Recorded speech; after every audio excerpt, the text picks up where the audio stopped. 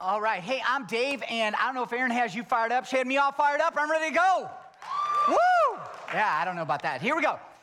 No, really. Hey, we're going to be in Ephesians. Yes, we're going to be there. And before we get there, I want to talk about vision cards that are available as you came in. I don't know if you grabbed one. If not, grab one on your way out. There's some updated dates as we look at these 5 months. As we look at finishing out this ministry year, headed into June, there's some dates coming up leading into Vision Weekend, which is going to be June 10th. And so the next event coming up is All in Prayer on January 18th on all of our campuses, and we're inviting you to come participate.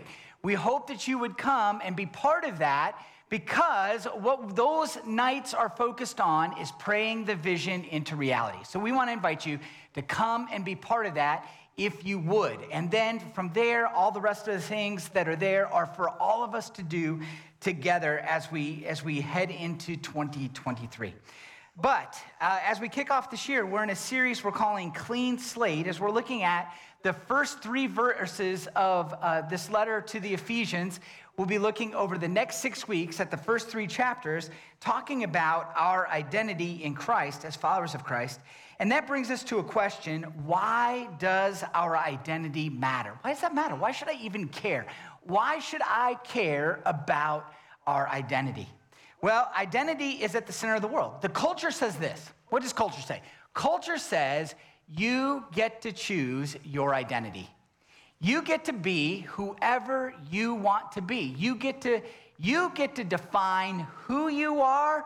You get to define what you are. And out of identity comes actions, thoughts, beliefs. The things that we do in our life are driven by how we view ourselves. And the problem that we face as followers of Christ is when we become a new creation in Christ, we are now defined by what God says, not by what we say.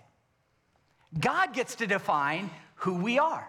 Our identity is from God alone. And so our identity impacts how we think and what we do. And as followers of Christ, it's essential that we would understand what God says about who we are. What is our identity? And that takes us to this first week. We're only looking at the first 2 verses of this letter. We're not going to do that every week. We're not going to go 2 verses at a time, but for this week, we're just doing the introduction, the salutation, the greeting. So that's all we're doing. But here's the big idea, and this is really important because this is going to drive how we view this entire letter. If you don't buy into this one out of the gate, you can check out, put it back on the shelf, and go another day, another time, another place. Because if you don't buy into this truth, that this is essential to understanding this letter, and that is this: that if you are a follower of Christ, you are a saint. You are a saint. The big idea this weekend is, I am a saint set apart for God's purpose. If you're a follower of Christ, this is true. And so if you don't believe that's true, I'm going to encourage you, grab a sticky note this week to write that out, put it on your mirror, and every morning, begin your morning telling yourself this truth: I am a saint set apart for God's purpose. Because why? Because it's going to impact how you live that day. If you see yourself in the truth of what God says about who you are, and that is, you are a saint. Now, the problem we face is when we hear that word carries a lot of baggage in our world. So when you hear the word saint, what do you think? What comes to mind? Maybe you grew up in a tradition where it was all about the saints: St. Paul, St. Matthew, St. Augustine, whatever. You know, you have this idea like there was this especially holy people, that they were the saints. Or maybe you grew up in a church tradition, you never talked about that, and the closest thing that you come up with the word saint is St. Bernard. That's the one for you. I don't know. Depends on our background. But I definitely don't see myself as a saint.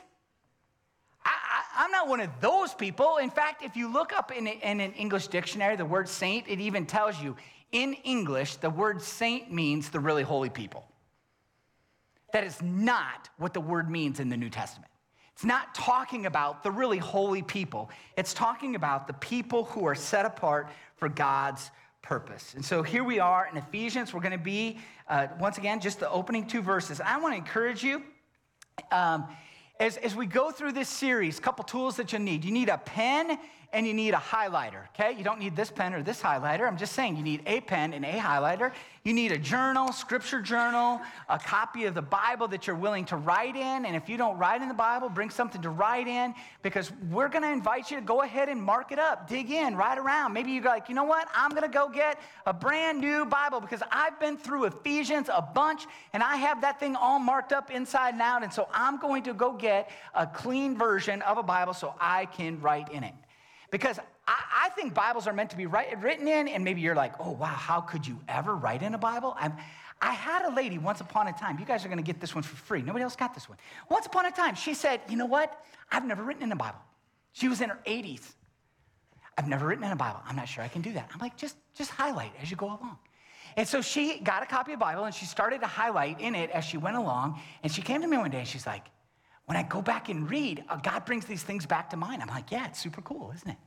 And then she passed away, and I asked her family if I could get her Bible, and I could look through the notes that she had in that. She'd had it for a couple of years, and I looked through it, and I was like, this is super cool. I know her because I interacted with the way she interacted with the scriptures. It was super cool. And so it's actually something that you can leave as a legacy to somebody else.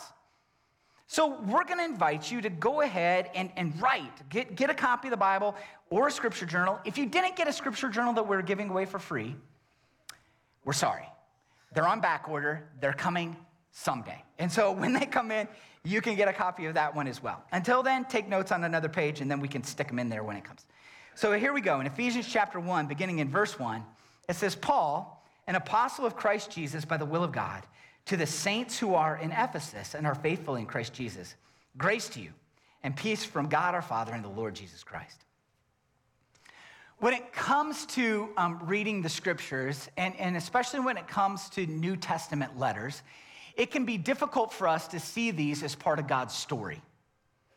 And so when it comes to New Testament letters, what we tend to do is we tend to jump to putting ourselves at the center of the story and trying to be like, okay, what's this have to do with me, how I act, what do I do? Okay, so where am I in the midst of this letter? And I want to encourage you that as we begin this, to zoom out just a little bit, that you wouldn't begin with where are you in the story, and instead, we'd make a simple observation as we begin. And that simple observation is, what is this story telling us about the characters? I know that's hard to talk about characters in a letter, about the characters of the letter. And I want to acknowledge out of the gate that if you have a study Bible, down in the notes, you've probably already read that there's a couple of issues in these first two verses about a couple of things. And the first one is, was this letter actually written by Paul? That's just a common question out there. And so in scholarly circles, they debate things like, was this letter really written by Paul? And the reason that they question whether or not this letter was really written by Paul is because some of the words that are used. The New Testament was written in Greek. If you don't know, it was written in Greek. And he would use some Greek words that he didn't use in other letters in this letter to the church in Ephesus. And so in this letter, people would go, was it written by him or was it written by a colleague of Paul's? And so for our purposes, we're not going to go through that entire argument. We're simply going to say, yes, this letter was from Paul. Written to who? Written to the saints who are in Ephesus. And that brings us to the second issue. Was this letter written to the followers of Christ who are in Ephesus? Now, the reason that becomes a question is there are some manuscripts where that letter says in Ephesus, and there are some manuscripts where the in Ephesus is let out. It's just not there. And so where that has led scholars is to be like, okay, well, wait a minute. Why would they have left off the in Ephesus in some of those letters? And so generally accepted that this is a circular letter. So Paul, it's about AD 61, 62. So a long time ago. This is about 30 years after Christ. I'm using ballpark numbers, okay? If you're my daughter, you'd be like, no, it's 0.5. She'd be down to that. But we're using ballpark numbers. It's about 30 years after the death of Christ. It's about 10 years after Paul has been in Ephesus, and he's writing a letter from prison in Rome. And he's writing it to a group of churches that are in Asia. in modern day Turkey. And so he's already been through there. 10 years earlier, he's already been through that region. And he's writing a letter to them that really is addressing their identity in Christ as a group of people, who they are in Christ, and then how they shall live. And so in that region, there's a capital city by the name of Ephesus, and then there's a group of other cities. And this is considered to be a circular letter that would have went from city to city of those churches that are in Asia. Does this sound familiar to you? If you were paying attention in our series about Revelation, it should sound really familiar, because that was a circular letter written to the churches who were in Asia, beginning with the church that was in Ephesus. And that's the same about this letter. And it was written at the same time. Two other letters were written in the New Testament, and that is the book we call Colossians, and then a letter to a guy by the name of Philemon. That these two letters were written around the same time frame as Paul was in prison in Rome. Now, Paul knew the people in Ephesus. He had spent time there. In Acts chapter 19, we read about that Paul had spent a couple of years there. In Acts chapter 19, it says, "And it happened that while Apollos was at Corinth, Paul passed through the inland country and came to Ephesus. There he found some disciples." And then they give the number about 12-ish followers of Christ he finds in Ephesus, and he begins by asking them, do they know the Holy Spirit? And they're like, Holy Spirit? We don't even know there is a Holy Spirit. And he begins to tell them about the Holy Spirit. They become indwelt by the Holy Spirit. And then he goes on to teach there for a while. For 3 months, he teaches in the local synagogue. The synagogue is the place where the Jewish people would gather and they would debate the scriptures. And for 3 months, he taught in the synagogue. And he taught until it says that the people became so obstinate. They were so hard-headed that he's like, I got to go somewhere else. And he found a lecture hall where he went. And then it says for 2 years, right? This continued for 2 years, so that all the residents of Asia heard the word of the Lord, both Jews and Greeks. So why? Why is that important? Well, if we look at verse 2, it says, grace to you and peace from God our Father and the Lord Jesus Christ. And what Paul uses as a common greeting is this phrase, grace to you and peace. Like that's a common greeting that he uses in his letters. And to us, we'd be just like, well, that's just, what we'd say, like, dear so-and-so. Isn't that the same? And the answer is, no, that's not the same. When he's writing grace to you and peace, he's using a Greek greeting and a Jewish greeting in the same kind of phrase. Because why? He's writing to Jews and Greeks. Because throughout Acts, it's really clear in Acts chapter 19 that his ministry was to both Jews and Greeks. And the reason this is important is we have to understand how the church was formed. When the church began, it wasn't like, okay, one day there was Judaism. And then the next day there was Christianity. And you just converted. One day you were Jewish, and then you're like, oh, I'm going to follow Jesus, and I became a Christian. That is not the way the church began. It wasn't like, okay, there's this belief system, and now there's a new belief system I'll go be a part of. The way it began was that there were these followers of Christ. They were Jewish people, but they recognized that Jesus was the Messiah, and they put their faith in Jesus and began to follow Jesus.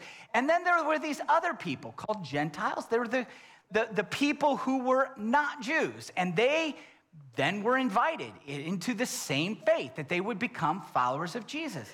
And at the time Paul is writing this, there's not even a thing yet called Christian. That becomes later in the book of Acts. There become these things called Christians, and that word just means little Christ, little images of Christ. So at this time, what's going on? There's a group of people who've been identified as the people who are the holy ones, or the people who are set apart. And the other thing that's going to be really important for us is as we look at what this letter is all about, Paul mentions his name one time in this opening. He mentions the recipients of the letter, which is the believers, those people who have been set apart from God for God's purpose. And then he mentions Christ Jesus and God. He mentions this 5 times. And so when it comes to letters, it's hard for us to see characters in this, but if we were going to say, hey, at the onset, as Paul made clear, that the major players in his story, in this letter, the major players are God and Jesus. And then we're going to see the Holy Spirit next week. They are. This is about what God has done. And often what we do, we just want to get me past that. Get me to the stuff that I'm supposed to do. Who am I supposed to be? And that takes us to one of our big problems. And one of our big problems is, culturally, this is how we view identity. Identity begins with the individual, and then we may see ourselves as part of a collective whole. It's just kind of how we're wired. And so I don't want you to see this as bad or good, but I want you to recognize what is. That we view personality and identity at the individual level as being most important. This is not true in cultures around the world. In other cultures around the world, it begins with the collective whole. What's most important is the collective whole that I am part of, and then my identity comes out of the collective whole. And that is the context of the New Testament. If we don't understand that, we will not understand this letter. It begins with our identity as a collective whole. That our identity is as the people of God. Understanding our identity begins with the collective whole, and this is essential in understanding Paul's writing. He has no grid for your identity beginning in your personality, then growing to the whole. It's only in this idea, he comes from a Jewish background, and then he becomes part of the people of God called the church. He has only a grid for that. And because we're part of the whole, then we see our personal identity. So we're gonna drill this week after week after week. And it's gonna require some work because we are not wired this way. This is not how our brain thinks. This is not in our operating system. Our operating system is even right now, you're maybe struggling with that. Like, well, how can I be part of a collective whole if I'm not first? It begins at the collective whole. Paul's reasoning begins with the collective whole. And one of the problems that we face is with the English language. And we say this all the time. It's the word you. How often, when you hear the word you, do you think y'all? Almost never. If I were to say you understand that as me. If I say you don't think that I'm talking to you, right? It's not how we think. And yet in this letter, the yous are y'alls. Y'all. And we so then take that and personalize it that we don't begin with, hey, this is to all of us. And because it's to all of us, it has implications to me. We do it in the reverse. This is to me, and because of that, that has implications to the whole. And it's going to matter as we work our way through this letter that we would understand that first and foremost, we're a people set apart for God's purpose. And this has always been God's story. In the Old Testament, in Exodus chapter 19, as God took the children of Israel led by Moses into the wilderness and he set them apart to be his people.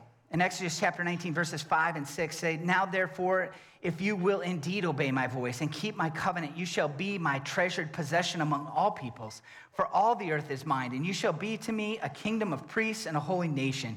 These are the words that you shall speak to the people of Israel. That treasured possession, that word possession, it literally is personal property. You are the treasured personal property of God himself. That was the children of Israel. And now Paul's arguing that that would actually be both Jew and Gentile, those who are set apart for God's purpose.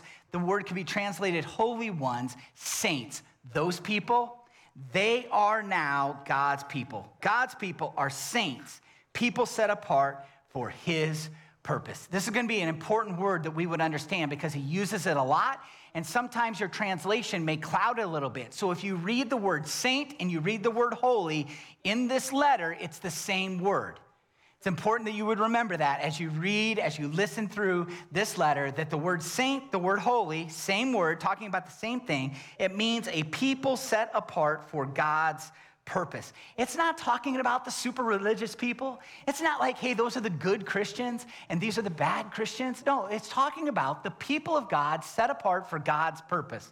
And if you have new life in Christ, that's your part in the story. You're part of the collective whole called God's people, the saints.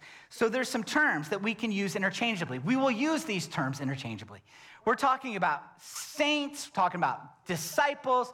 We're talking about followers of Jesus or a Jesus follower, that we would use these terms, saint, disciple, Jesus follower, interchangeably because they're talking about the same people. Those who have new life in Christ. And that's who we are. And that means as we talk about our vision in 2023 and we talk about our vision as a church, we have a vision to see the region in which we live invaded by the life-transforming presence of Jesus. That's our vision, man. That's what we want to see. We want to see people meet and follow Jesus, to see the power of the Spirit of God become real in their world, to change their world, and to be part of an entirely new life. You see, that means that as followers of Jesus, as part of Two Rivers Church, we are in the saint-making business. That makes me uncomfortable. I don't know if that makes you uncomfortable. I'm like, man, don't call me a saint. Somehow we think that it's spiritual that we like, don't call me a saint, I'm not that good. No, it just means you're a person set apart for God's purpose. This is what's true. And so how do we open our eyes to see what is true? So as I thought about this just yesterday, as we think back to going through the revelation of Jesus, as we think back going through that letter, we talked about at the time how there was no greater motivation than revelation to motivate us towards the vision that God has given us. That it is clear that the time is short, there's an urgency to the message, it's something that we need to be urgently pursuing, and that is that people would know Jesus. But as we come to this letter, if we want to talk about what is the vision, I believe it's summarized in this letter we call the letter of Paul to the Ephesians. This is that we would see people meet Jesus, that they would learn who Jesus is, that they would be transformed by Jesus, and then they would live in a Jesus community. That's this letter. Paul's actually, he doesn't address, this letter is unique in his writing. He doesn't address any problems that are going on. He doesn't address any issues that they have. It literally is your identity in Christ within the community of faith. How then shall you live? And so those are the two pieces. The first we're going to understand in the first series, who we are. And then the second series will be, how then shall we live? In light of who we are, how does that play out in our lives? Now, as we look here in verse 1, when it says to the holy ones, to the saints, to the people set apart for God's purpose, who are in Ephesus and are faithful in Christ Jesus. Highlight, circle, right? The word saints, and highlight, circle, underline the word in Christ Jesus. You see, as followers of Jesus, our identity is found in Christ. That's where we find it. Only in Christ. Now, I want to encourage you that we are not going to be able to get there today. We're going to, over a series of 6 weeks, talk about what it means to have an identity that is in Christ. And this means that I am in Christ and Christ is in me. And we're going to talk about that. But here's the thing that's going to be really, really important. We've emphasized it and emphasized and emphasized that we would see that it begins with a we. It begins with, I'm part of his people, that not only am I in Christ, but we are in Christ. If Christ is going to, we're going to see that he is the head of the church and we're the body. It means that as a collective whole, yes, I am personally in Christ, but we collectively are in Christ. And that's the beginning place for us really understanding who we are. Now, there's a phrase, I've told you this phrase before. If you want to hit me with a phrase that's like nails on a chalkboard just going in my soul, right? Like in my soul, nails on a chalkboard, everything within me just cringing. Pick this book up and say, this is God's love letter to you. That that to me, it just like grates on every nerve. And now with that, when people say that, I want to give them the benefit of the doubt. I want to be like, they have the best of intentions. They mean well. Yeah, well, first of all, it's not a book. It's 66 books. And so I'm very exacting when it comes to that. So it can't possibly be. And not only some of it is a letter, most of it is what? It's God's story. It's God's self-revelation of who he is. And if we begin with God at the center of the universe, our part is to understand who God is. And so this is God's revelation of how people can know him and walk with him. And ultimately, it all points us towards Jesus. And so as we come to this letter, to the people set apart who are in Ephesus, to the followers of Jesus who are in Ephesus, at best, we could say this is God's love letter to y'all. And I think it's really huge because if we say this is God's love letter to you, it just doubles down on this mentality that we have to overcome as followers of Christ, and that is that I'm the most important person in the world. I'm the most important person in the world. This is how we think. The world begins and ends with me. And so as we think about being people who are God's personal property, as I thought about that this week, what an incredibly encouraging phrase. Like possession, I kind of go, oh, but God's personal property, I thought about that, and I thought about that, and I thought about that. And I'll be like, okay, when it comes to personal property, I like my personal property. I don't like people to mess with my personal property. They can mess with your personal property, that's just fine. But when it comes to my personal property, I don't like people to mess with my personal property. Here's how shallow I am. It was a number of years ago, but there was a pair of flip-flops that I had. And they weren't like, there's nothing about them that was nice. They were used. And I had somebody visiting their house, and they wanted to help our family. They were helping our family do a project in the yard, and this person wore my flip-flops into the yard to do yard work and wore them, but they're my flip-flops. And I was all like hurt, wounded, and offended that this person would put their bare feet where my bare feet were gonna go, because there's something really personal about a pair of flip-flops. If I'm gonna wear them barefoot and then you put your bare foot there, then all of a sudden I'm going, well, if you got fungus, now I'm gonna have fungus. This is a problem. Don't wear my flip-flops. How shallow is that? I didn't care about them. And if I did care, how hard would it have been for me to go buy another pair? Where we were living at the time wouldn't have been hard. Wouldn't have been much money. Would have been super easy.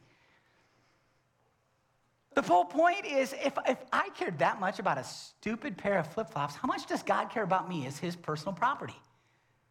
All of a sudden, I'm like, that's the most encouraging thing that I could ever think, that I am God's personal property. Like it's not like I need to worry that somehow he's going to let me go, that he's going to trade me in for a new one.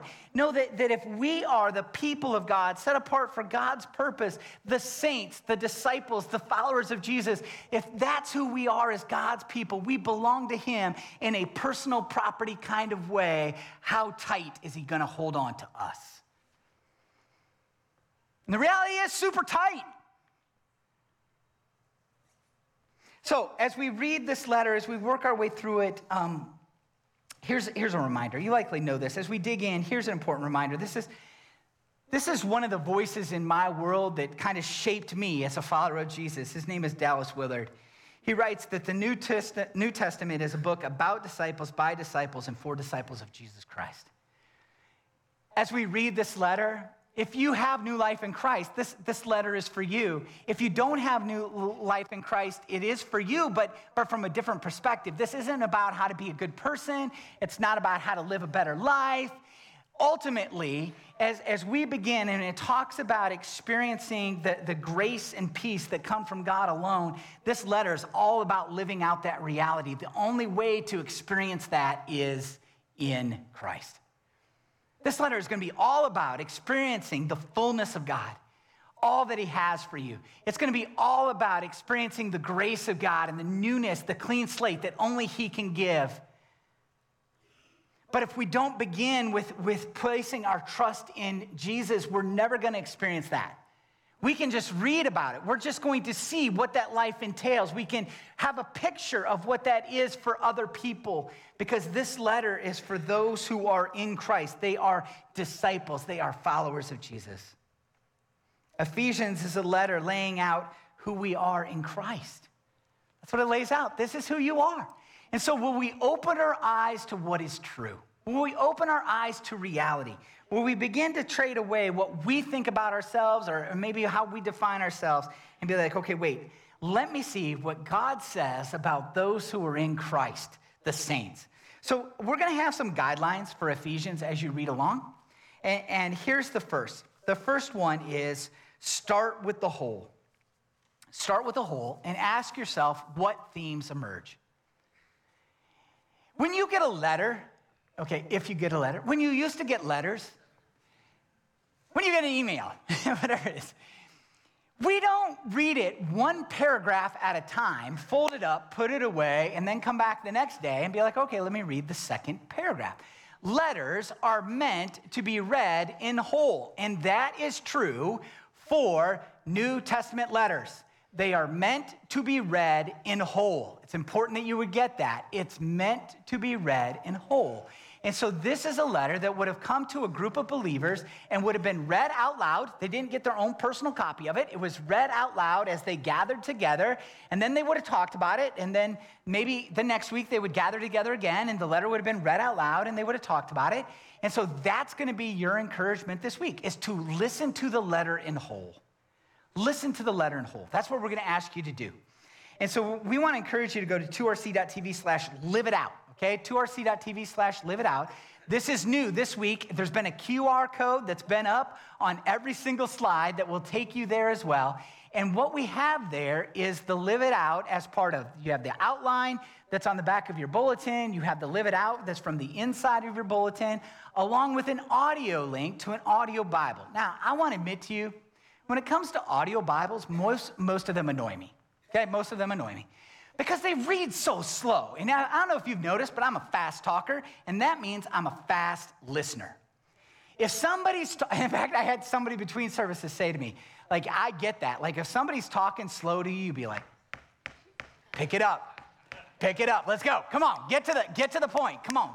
More words, faster. Okay, so I have to go like 1.5, 2.0 on most audio Bibles. The one that we have there is not that way. You should just be able to listen to it. 17 minutes, 50 seconds. That's what we're asking of you this week. 17 minutes and 50 seconds once a day for 5 days. Now, we're not asking you to be an all-star and listen to it 5 times on Monday and put it away. We're asking for you to, on Monday, listen to it once. On Tuesday, listen to it again. On Wednesday, listen to it again, okay? And if you want to listen to it more than that, because we want to start with the collective whole, get what it's saying to y'all. And as you listen, and as you think about the word you, and you remind yourself that the majority of these yous are plurals. These are plurals. This is to we, this is to we, this is to we. It's going to change how you view this letter. If you've been through this letter a bunch and not done this before, I was having a conversation with Tim the other day. He's like, he walked around the park 2 times and listened to it. He's like, it leaps out at you, doesn't it? I'm like, yep.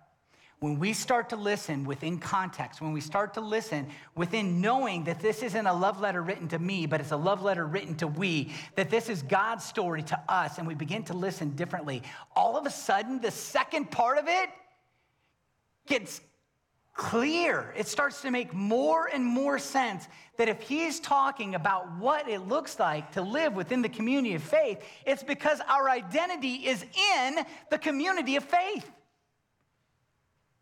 And we have it just me and Jesus, and that's good.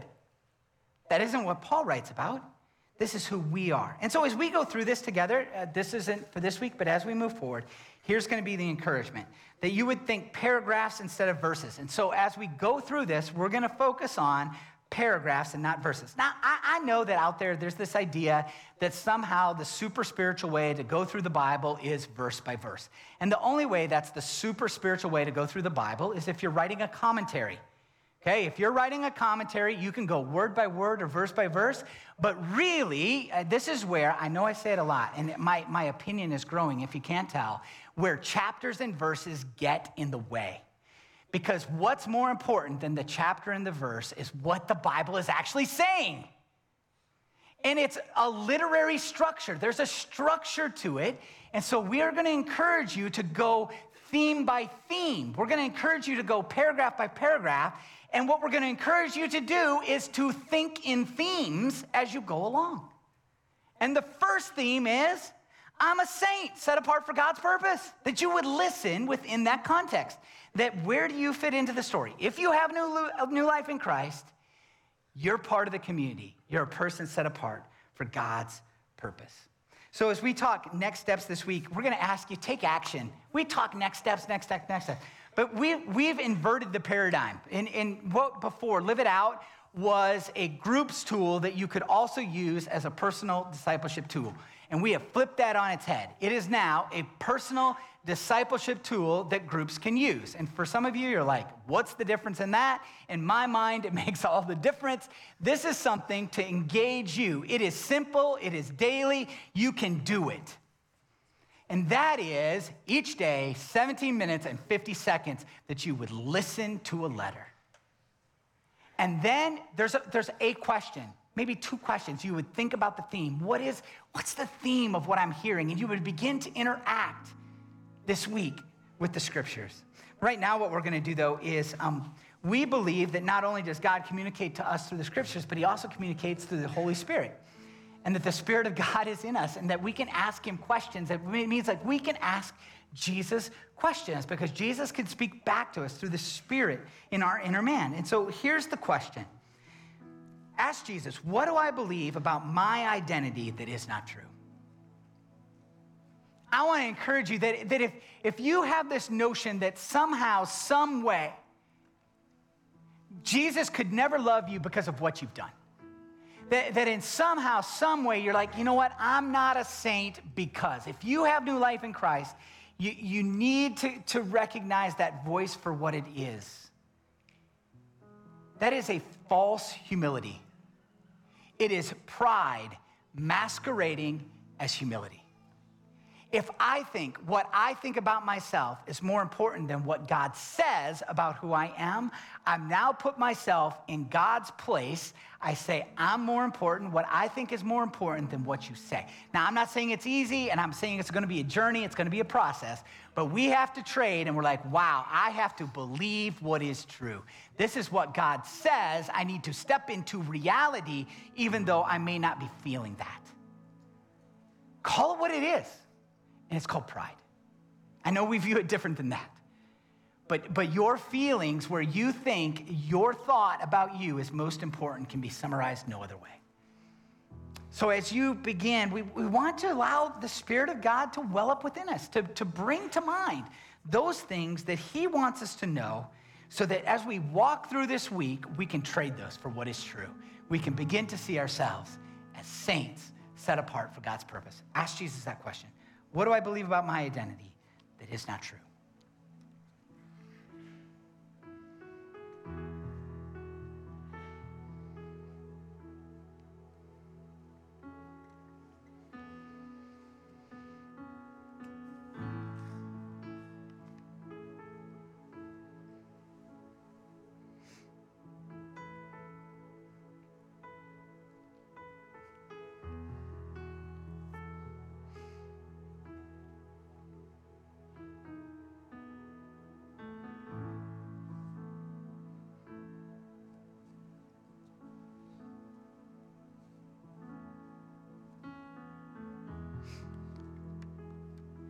I'm going to share with you that what can this look like? You may never experimented with anything like this before. You may even think, hey, this is a little bit weird. But between last night and this morning, there were a couple things that God brought to mind. I actually did it, just like you. What do I believe about my identity that is not true? And here was the thought that immediately came to my mind, right? That I could not like you. Yep, that's true. I could not like you. And so then the next thing that came to my mind was that's not true because why? I like saints. I don't have to love them. I actually like them. And that's such a foreign concept for me. That has everything to do with my baggage, my stuff, and all that. Yes, it does. That's all about my background. And so you can say, hey, I love you all you want. But if you like me, I don't think anybody likes me. I think people tolerate me. So the fact that Jesus would be like, I actually like you, that's mind-blowing to me. Maybe it's the fact like you've never felt love, you've never felt accepted, whatever it is. It's not true. You are his personal possession. That's incredible for those who are in Christ. And that's something to sing about. And so I'm going to invite you to go ahead and jump to your seat. And what we're going to do now is we're going to enter into worship through song, declaring together who we are in Christ. And so, really jump to your feet. Jump to your feet. This is exciting. Here we go. Let's sing together.